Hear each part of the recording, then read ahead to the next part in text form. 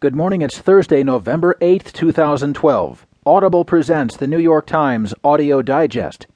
Here's what's making news on the front page today: conciliatory words from leaders amid talk of cabinet shakeup, and little to show for cash flood by big donors. Changing electorate poses challenge for the GOP.